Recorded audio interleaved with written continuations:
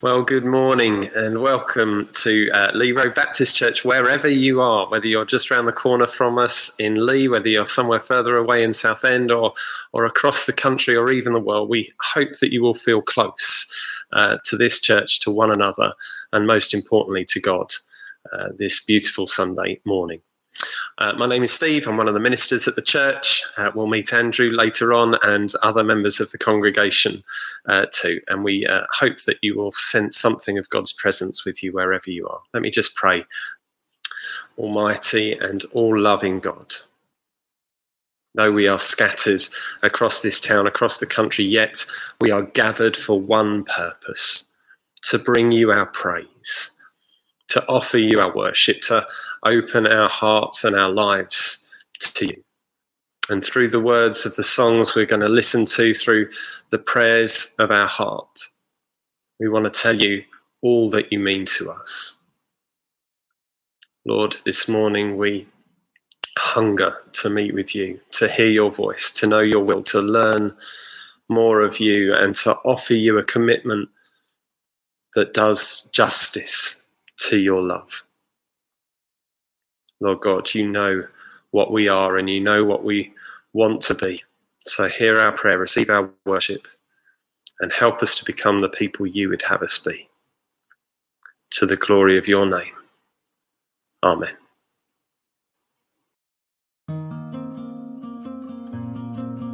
One thing I have asked of the Lord, this is what I seek, that I may dwell in the house of the Lord all the days of my life, to behold the beauty of the Lord and to seek him in his temple.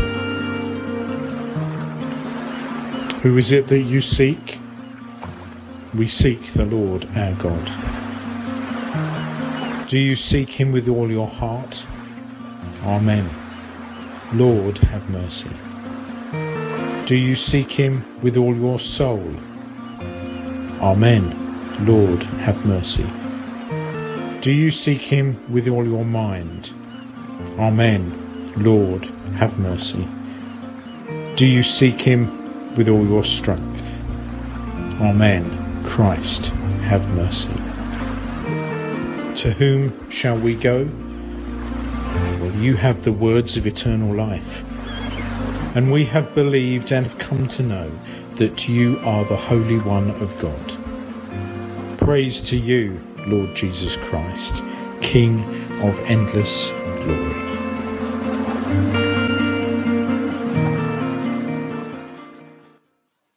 Morning, Steve. Good morning. How are you? I'm doing well, thank you. It's lovely to see the sunshine, isn't it? I can't remember last time we had a morning like this.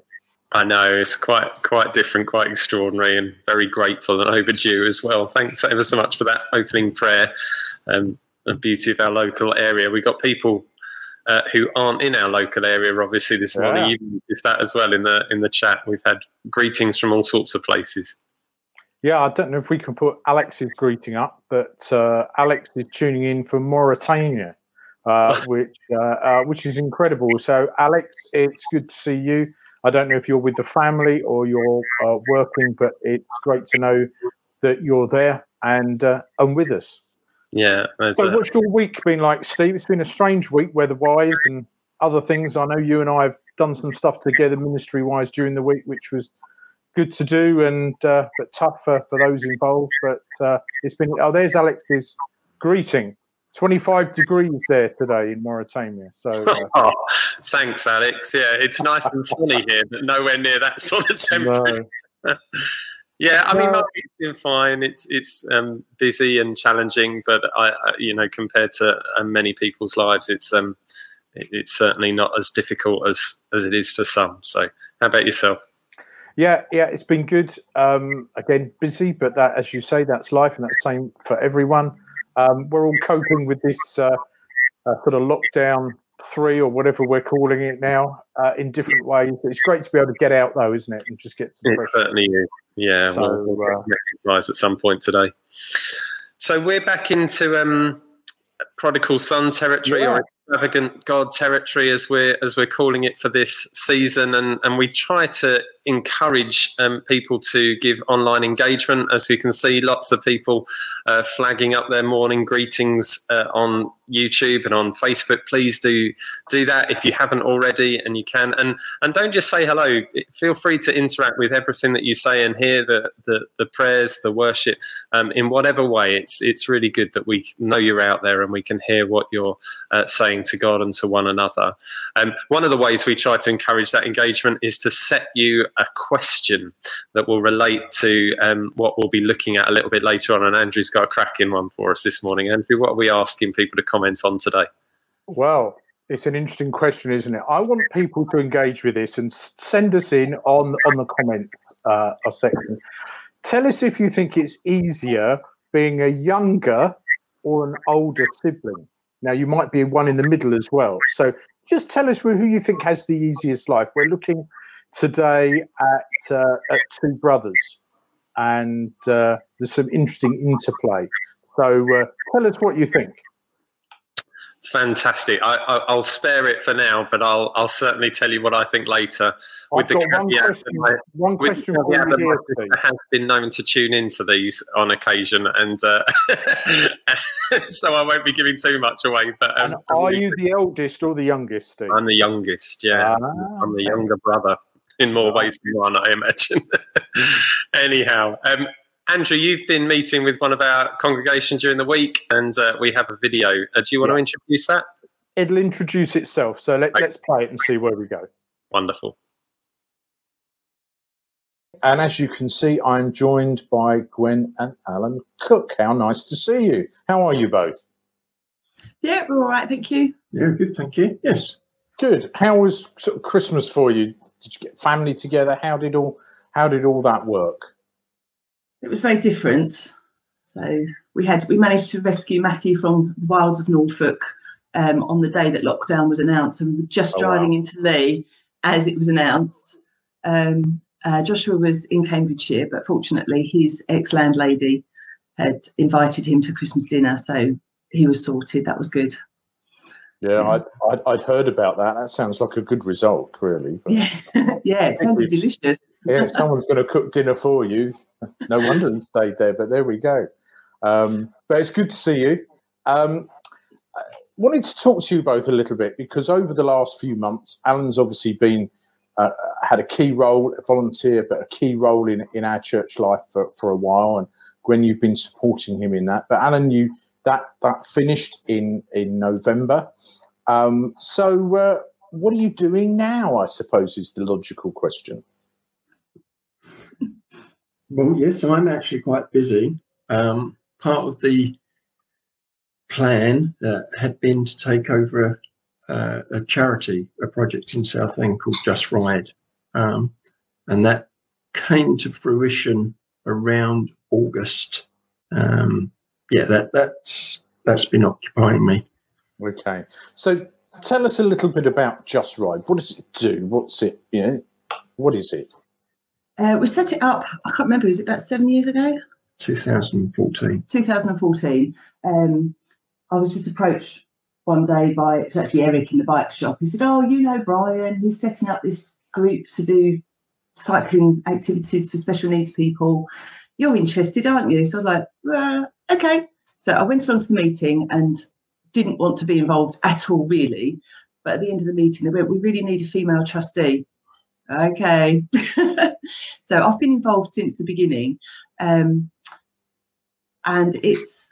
we provide bikes at a safe venue for people it's an inclusive project. So it can be people with special needs, people with no needs at all, people of any age. It's just a safe place for people to come and ride, really. And we have a great time. And so, I mean, there must be a different range of bikes, some that we would recognise and others that have been specifically designed for those who have some challenges. Is that right?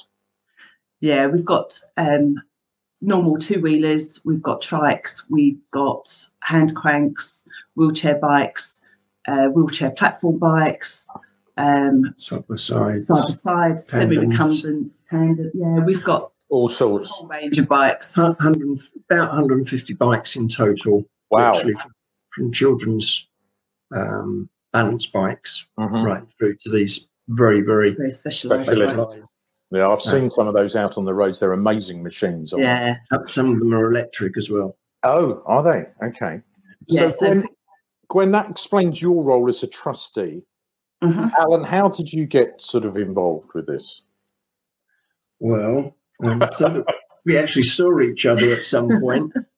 I started volunteering on a Tuesday, which was the session that Gwen led, just to go along, help set up, engage and meet the people that were actually cycling, and basically became part of the Just Ride family just by getting involved in all the community that goes on there. So there was then a natural progression. We were getting more and more involved, and it happened to be that the chairman was talking about retiring, and he then started to have conversations with us about whether we'd consider taking over the admin and the organisation of the project. So are you both now trustees? Is one of you chief executive? How's all that working? I've actually had to step down as a trustee because of the Charity Commission rules on like vested interests and stuff. Yes. So what actually happened was a few years ago, Gwen and I set up a cycling business of our own. So it's called Gwen Cycle Coaching, because we're both British cycling coaches. So we can teach people to learn to ride and advanced skills, etc. So that company has basically been asked to run and do the admin and the support in the background for Just Ride. So that's, as Gwen said, we had to obviously have that, be aware of that conflict of interest. So we're not employed by them. They, in that sense, there's a monthly contract where our services are bought in. Right. Okay, that makes sense. So we're still volunteering, but that bit's a separate side. So that's a separate thing. So how much of your time is it taking you? Well, I know what you're like, Alan. So. Officially 2 days a week. Okay. But that tends to be spread across the week. And obviously, again, it's a bit like that church balance, that there's what I do for them as voluntary alongside what I obviously then do for them. They contract for. Yeah. So it's at least 2 days a week, but say split over the week. And it's very, very diverse. Even though it's admin and organisation, there's a lot going on. It's not that different from leadership in many ways in the church secretary and the admin side of it. And the demand for the work that Just Ride is doing, I could imagine, is quite high. But I'm assuming, rightly or wrongly, that during these lockdown periods you can't operate. Have I got those two things right? Yeah, we are very, very popular. But of course, at the moment, everything's shut down, so we can't open. We worked really hard to get set up so that we could open and be COVID, for all the protocols and everything. We did one session and then we went into November lockdown. Yeah. And we did 2 sessions in December for like a specific group. And then, of course, we shut for Christmas and now we can't open again. So there's a lot of work going on in the background. I'm sure. Get ready to reopen in a new format, which will be safe in these current times as soon as we can. I mean, there's loads more questions I'd like to ask you, but I think we'll stop there for now. But let me ask you one final thing, and it's this. Just Ride for you is your front line, and we've been talking a lot about that. How can folk remember you? How can folk pray for you in this venture that you're involved with? We've partly the role that we've been brought in to do is to develop Just Ride. What's the future? Because as you say, we were really busy before lockdown, to the point where we were having possibly 150 people over a 2 to 3 hour session coming through. And we were only open 3 mornings a week. And it was all things like the height of summer, all 3 sessions were 150-ish people. Yeah. We were having to shut the gates. We had to stop people coming in. So some clarity and insight about how we develop more volunteers, because we could put, in the long term, there's a possibility of doing more sessions in the week, because we're actually based at Garrans in South End. I was just going to ask you that. Garrans, great. At the athletics track. Okay. So there's a physical restriction on what we can do, but not necessarily, there's more days of the week that we could open. But also there's potential to widen the scope of what Just Right do. And we're just in the process of having discussions with the council about expanding the site where we're based. So people can pray for you, the development, all the stuff around that. You obviously could do with some more volunteers. At the bottom of the screen there, we've got your website and your Facebook page. You were saying before we recorded that Facebook is the main way of engaging with people. Alan and Gwen, thank you ever so much. And obviously, if people want to know more, they can give you a call, or they can go on your Facebook page or your website. Thanks a lot, and it's been good to see you. Thank you. Thank you. Bye.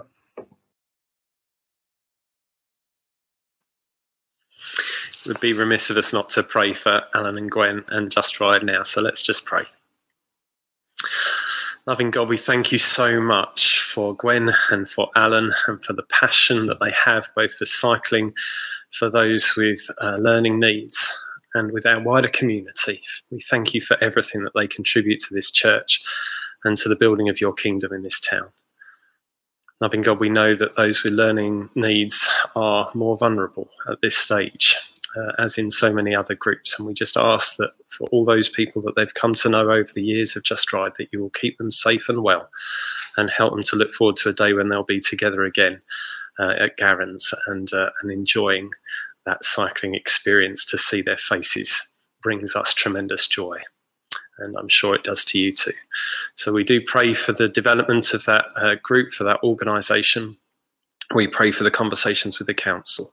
Lord, would you be in that and bless that, so that more and more people can experience the joys of cycling in the company of your wonderful children and servants, Alan and Gwen, and their brilliant team. In Jesus' name we pray. Amen. We're going to try to introduce a few little videos like that of people from the church, people from the community, so that we can hear and share what people have been up to in recent days. We've had a number of comments referring to the weather. Good sunny morning to the whole Lee Road family, wherever you are, says Stephen. Monument, Julie says, morning church, what a beautiful sunny morning. There's many of those around. A lot of people have just been saying it's about time we had a sunny day, and I can tell you we have more than one expression of that, because I'm going to welcome Sunny and Bob to the screen. I'm so sorry, Sunny, you must be so sick of puns about the weather when it comes to your name, but it is an appropriately beautiful day to welcome both you and Bob to the service this morning. How have you been? Are you okay? Very well, thank you. Yeah, keeping busy. Keeping very busy, actually. Good. That's what we like to hear. It's nothing like just sitting and twiddling your thumbs. It's nice to be getting involved and getting busy with different things. Sunny and Bob, you've got our reading for us this morning, which is going to come in 2 halves.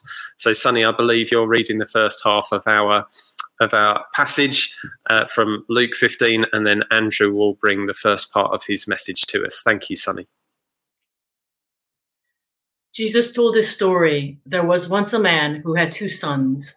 The younger said to his father, "Father, I want right now what's coming to me."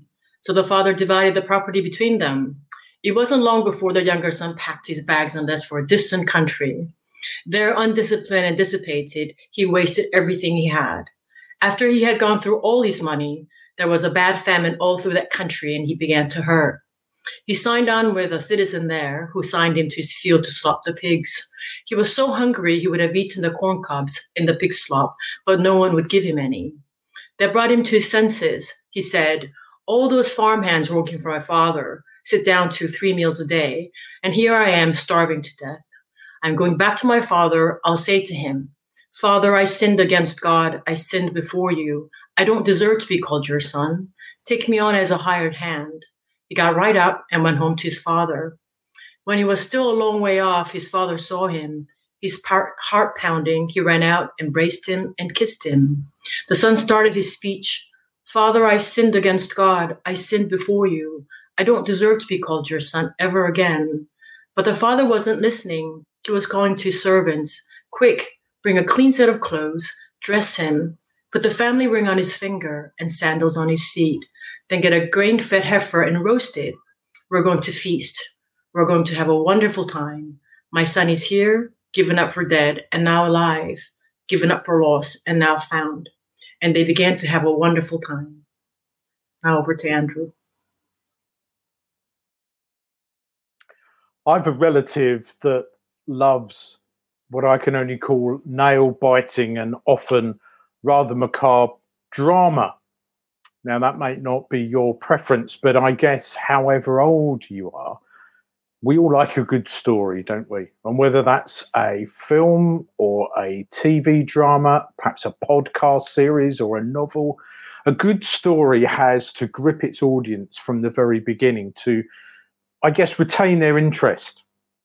Now, family rivalries and relationships often succeed because we can all relate to the complexity of human interactions in those stories. And that's what Jesus does here as he tells this story of two brothers. Now, Charles Dickens called the story of the two sons that we've heard read this morning the greatest short story that has ever been written. It's a drama. It's in 2 acts. The first act is about the lost younger brother, and the second one is about the lost older brother. So let's look at Act 1, Scene 1, if you like, with the younger brother. And it begins with a rather culturally shocking demand from the younger brother, and he's rather angry. And that's how he comes across when he says, give me a share of the estate. Now, what that actually means is, as the younger brother, he's part of the estate is 1/3 of the estate. 2/3 would normally go to the older sibling. He's demanding here that he wants his share and he wants it right now. It's a deep sign of disrespect. What he's saying is that he wants his father's things, his father's wealth, but he doesn't want his father. Now, the father's response is equally as shocking. Rather than sending his son with a fleeing his ear off and packing and saying to him, go on, get out of here, what he does is he divides up everything as the son has requested.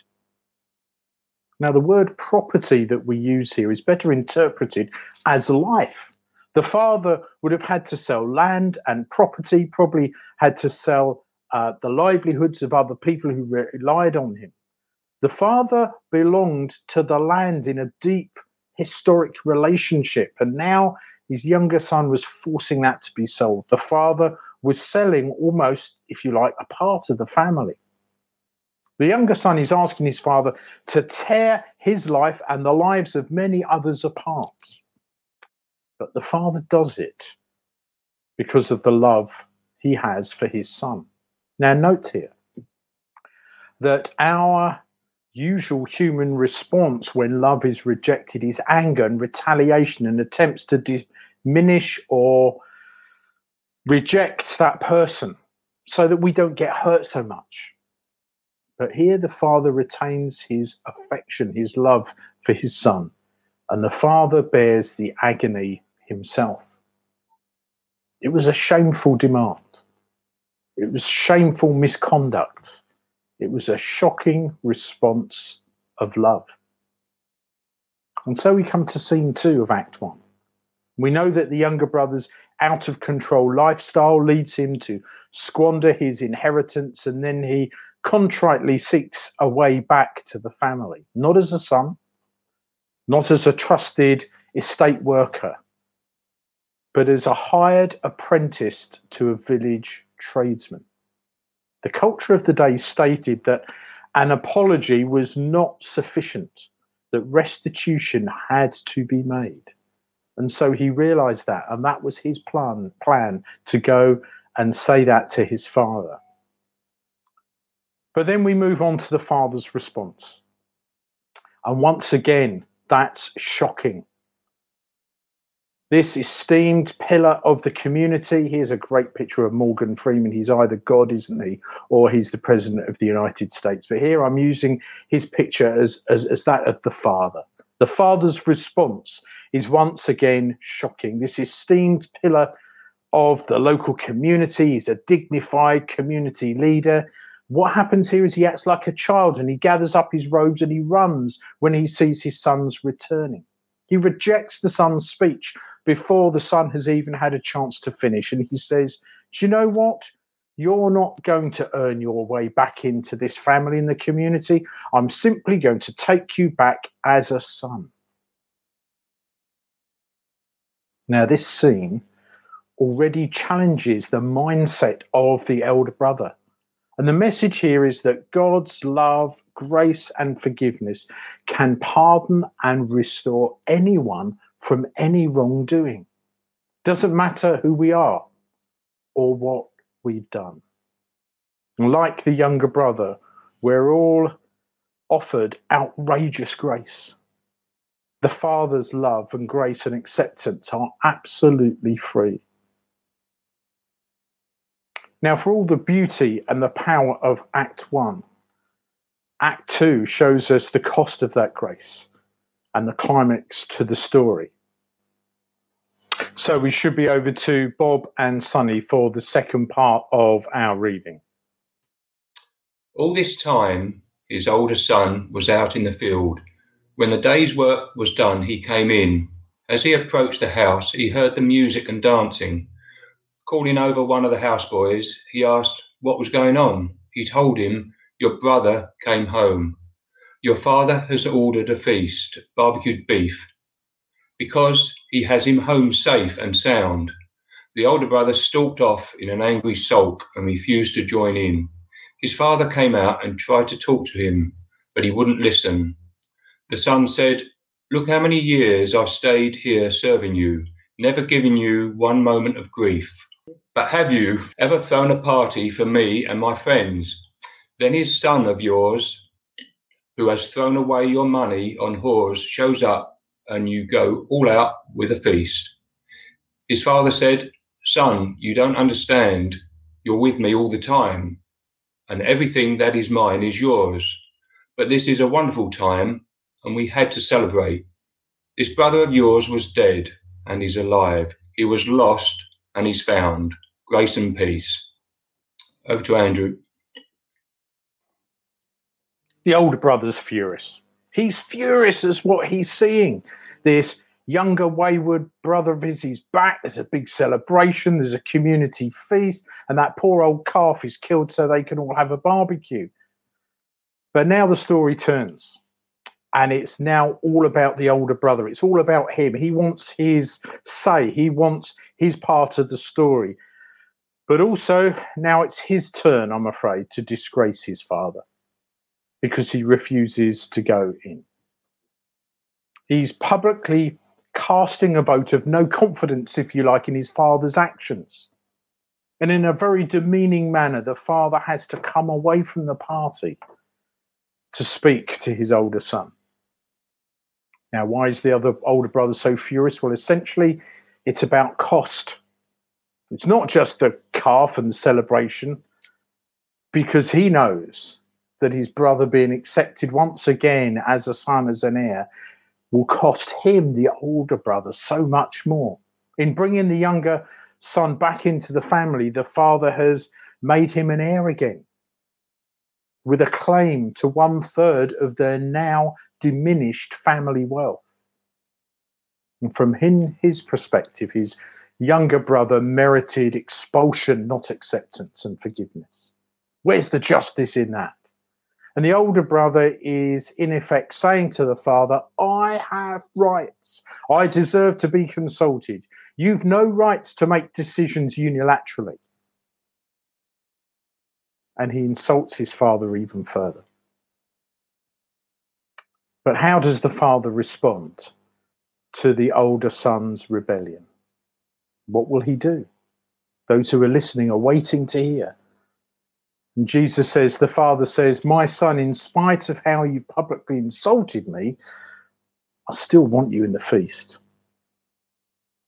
I'm not going to disown your brother, but I don't want to disown you either. And so I challenge you. I challenge you to swallow your pride and come into this feast. The choice is yours. And once again, it's an unexpectedly gracious and dramatic appeal. So will the family be reunited? Will the brothers be reconciled? Will both brothers regain their respect for their extravagant father? Now, in 21st century good TV drama style, I almost want to say, tune in next week to find out. But just as all these thoughts pass through our minds, the story abruptly ends, leaving the opportunity for a sequel, we might think. But that's not the case either. So why does Jesus not finish the story? Well, it's because the audience for this story are the elder brother types in the story. The self-righteous moralists that we spoke about last week. And in modern day terms, that will be some of us here this morning in the 21st century. Because Jesus' story, this amazing short story that Dickens likes, Jesus is here pleading with those who are listening to respond, to wake up and see that many of them are older brothers. What's happening here is that Jesus is redefining everything we thought we knew about connecting with God, redefining what it means to be lost and found. And of all of Jesus' parables and stories, this is perhaps the best known, yes, but it's probably the least understood as well. So let me ask us all a question this morning. Honestly, which son are we? And what has this awakened in us today? Let me pray.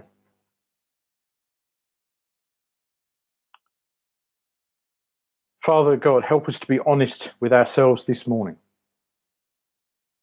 because there are some of us who need to identify who we are as we hear this story.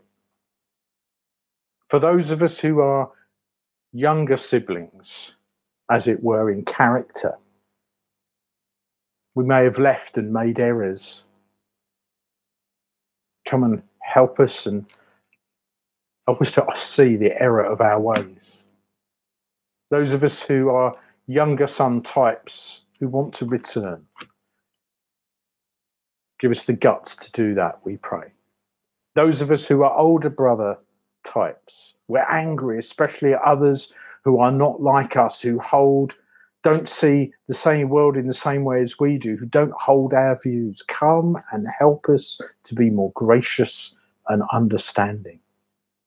For those of us who are older brother types, free us against the invisible exile of resentment, we pray. Help us to come home truly with gratitude. Help us all to see that coming home means receiving love, acceptance, and grace. Help us all to see that coming home means love, acceptance, and grace, and giving it as well as receiving it. Hear our prayers, we ask. Amen. So I think Steve's coming back at this point. Hi, yeah, I just wanted to join in for a bit of conversation to feed in some of the comments that have been coming up, which there have been many. Before we started, Andrew posed the question whether in your experience, or maybe not in your experience, which is easier, being the younger or the older sibling?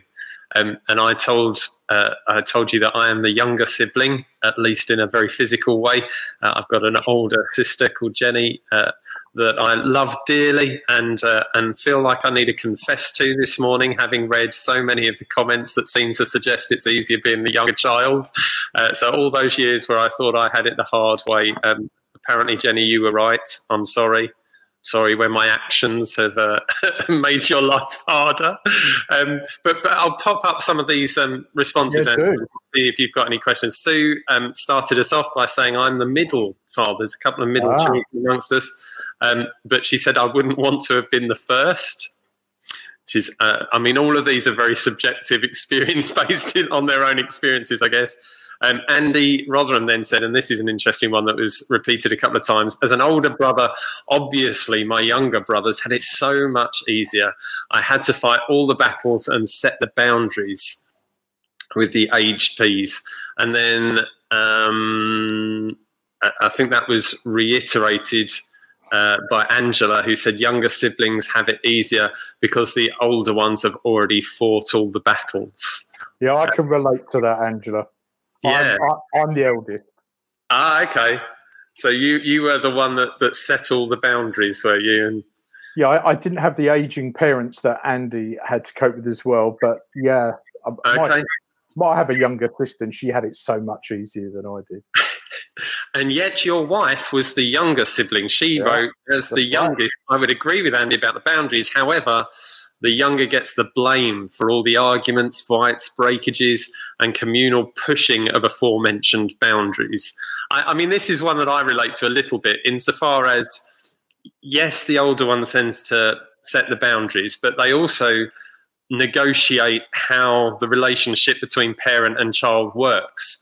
And so there's a certain expectation of how people will behave and the things that they can be rewarded with and get. And of course, the second sibling or the third sibling or the fourth sibling, they're always different to the other ones. And yet they have to live within these parameters and boundaries that have been set by their older siblings. And sometimes there's a clash there where those expectations aren't met in other siblings. Alan says, being the only child, I guess it's easier being the younger sibling. As a middle child, Cecilia says, it doesn't affect me, but my younger brother got into much more trouble than my oldest. I guess some would say that's more of a characteristic thing. Those who know him, I don't know him, I wouldn't want to say. Others would say it is because that younger child is having to battle against those parameters that were set before. And it all relates into this story beautifully well. These experiences are some that many of us have shared, those of us that have been privileged enough to have siblings. That dynamic and that boundary between the way we perceive our siblings to be treated in a different way to the way that we are being treated or the way we hope and expect to be treated. And I find it fascinating. I think the older brother in this story has set these parameters, set these boundaries, made expectations, lived up to them to a certain degree, sees his younger sibling destroying all that he had established and then being treated with such grace. He's like, well, what was all that about? You know, and I find that really quite startling and amazing. And yet the father's response, and this series is entitled The Extravagant Father, is to show that desire for both to be welcomed in is extremely strong, and it relates back to that song that we had in between your two thoughts. Who am I that the king would welcome me in? Yeah. I was, and he brought me in. Doesn't matter whether we're the oldest or the youngest. No. The invitation is still there. And the interesting thing is that although the story talks about those who are genetically younger and older, it's very easy for us, particularly as people of faith sometimes, to take on one or two of those personalities wherever we come in the pecking order in our own genetic families. And my concern, as I ended up with there are quite a few of us, if we're really honest, that we have this older brother mentality. And we have really strict ways that we expect people to behave, and particularly in areas of faith, instead of actually realizing that we have a Father who wants to offer grace and love and acceptance to all of us, whoever we are. And he wants us all to be in the party. He wants us all to be there. And sometimes I think there are some of us who are at the door saying, no, that's why I put that picture up. No, that's not right. And God is saying everyone is welcome. Everyone's accepted. And we need to work through that. Yeah, I mean, I don't know if it's stretching the analogy too far, but there are times you and I both have had these experiences where members of the congregation would want to say, but what about me? And we structure services, we consider the mission, we talk about how we're going to operate as a building, as a church, and we get emails from people who are trying to say, well, that's all very well, but what about me? And don't get me wrong, I think the Father was really grateful for the opportunity to have that conversation with the older son, and I would never not want to receive those emails. But the constant sort of subtle message behind it is, please be considerate of those that we're trying to show grace to. And sometimes there will be moments where our expectation of you is to walk with us as we express grace to those who need it as well. And that's a real challenge, I think, as ministers of such a diverse congregation that all have very different needs and all interact and worship God in different ways. For us to sort of have this mentality as a church that says, I'm actually going to lay aside my needs for the sake of the other, is what the Father was asking of the older son. And something for us all to carry home. I know I have those moments. Don't get me wrong. I can be as self-centered as anybody, and I can be as reckless as anybody. So I demonstrate both of those experiences of the two siblings. But as a minister, I would just want to say to all of us, please be considerate of the grace that is required for others to come into the kingdom of God and to be welcomed into this house. Grace has been shown to us. Let's show grace to others. Quite. And, worry about there is a tendency of some to wanting to be, let's be really honest here, self-righteous moralists. Where actually God's saying, look, you're all welcome. Yeah. Yes, there are the implications of the story, and we can move on from that. But everyone's welcome. We're going to have Diana come in and lead us in some prayers. Diana, are you there? I hope you are. And hello. we'll come in. Hi, come and lead us in prayer, Diana. Thank you. Thank you. Morning, everybody. As we pray in general terms, may I encourage you to think of people to pray for that are known to you, and in fact have them on your mind during the coming days as pointers for your thoughts and prayers. Let's pray together. Our loving Heavenly Father, we thank you for the wonder of prayer, that time and distance are suspended. Thank you that our minds and ideas can be expanded to situations from our own. We're so grateful for those who through the ages have contributed to health and well-being. And now we pray especially in these challenging times for those involved in health and healing, for those known to us in medical situations, for all areas of medical practice, for researchers, for management, for support, for domestic staff, porters, carers, rehabilitation, for those who have been unappreciated in the past. We bring them now before you in prayer. We pray for them at work and for when they are tired and distressed, for rest and peace when off duty, and calm and serenity in all areas of their lives. We pray for patients and those waiting for treatment. They may experience peace and wholeness in body and mind. For relatives and friends in their anxiety and concern. that their minds will be stilled and peace enfold them. We pray for those unable to see relatives and friends, those who've been grieving, and for those whose major plans have been disrupted.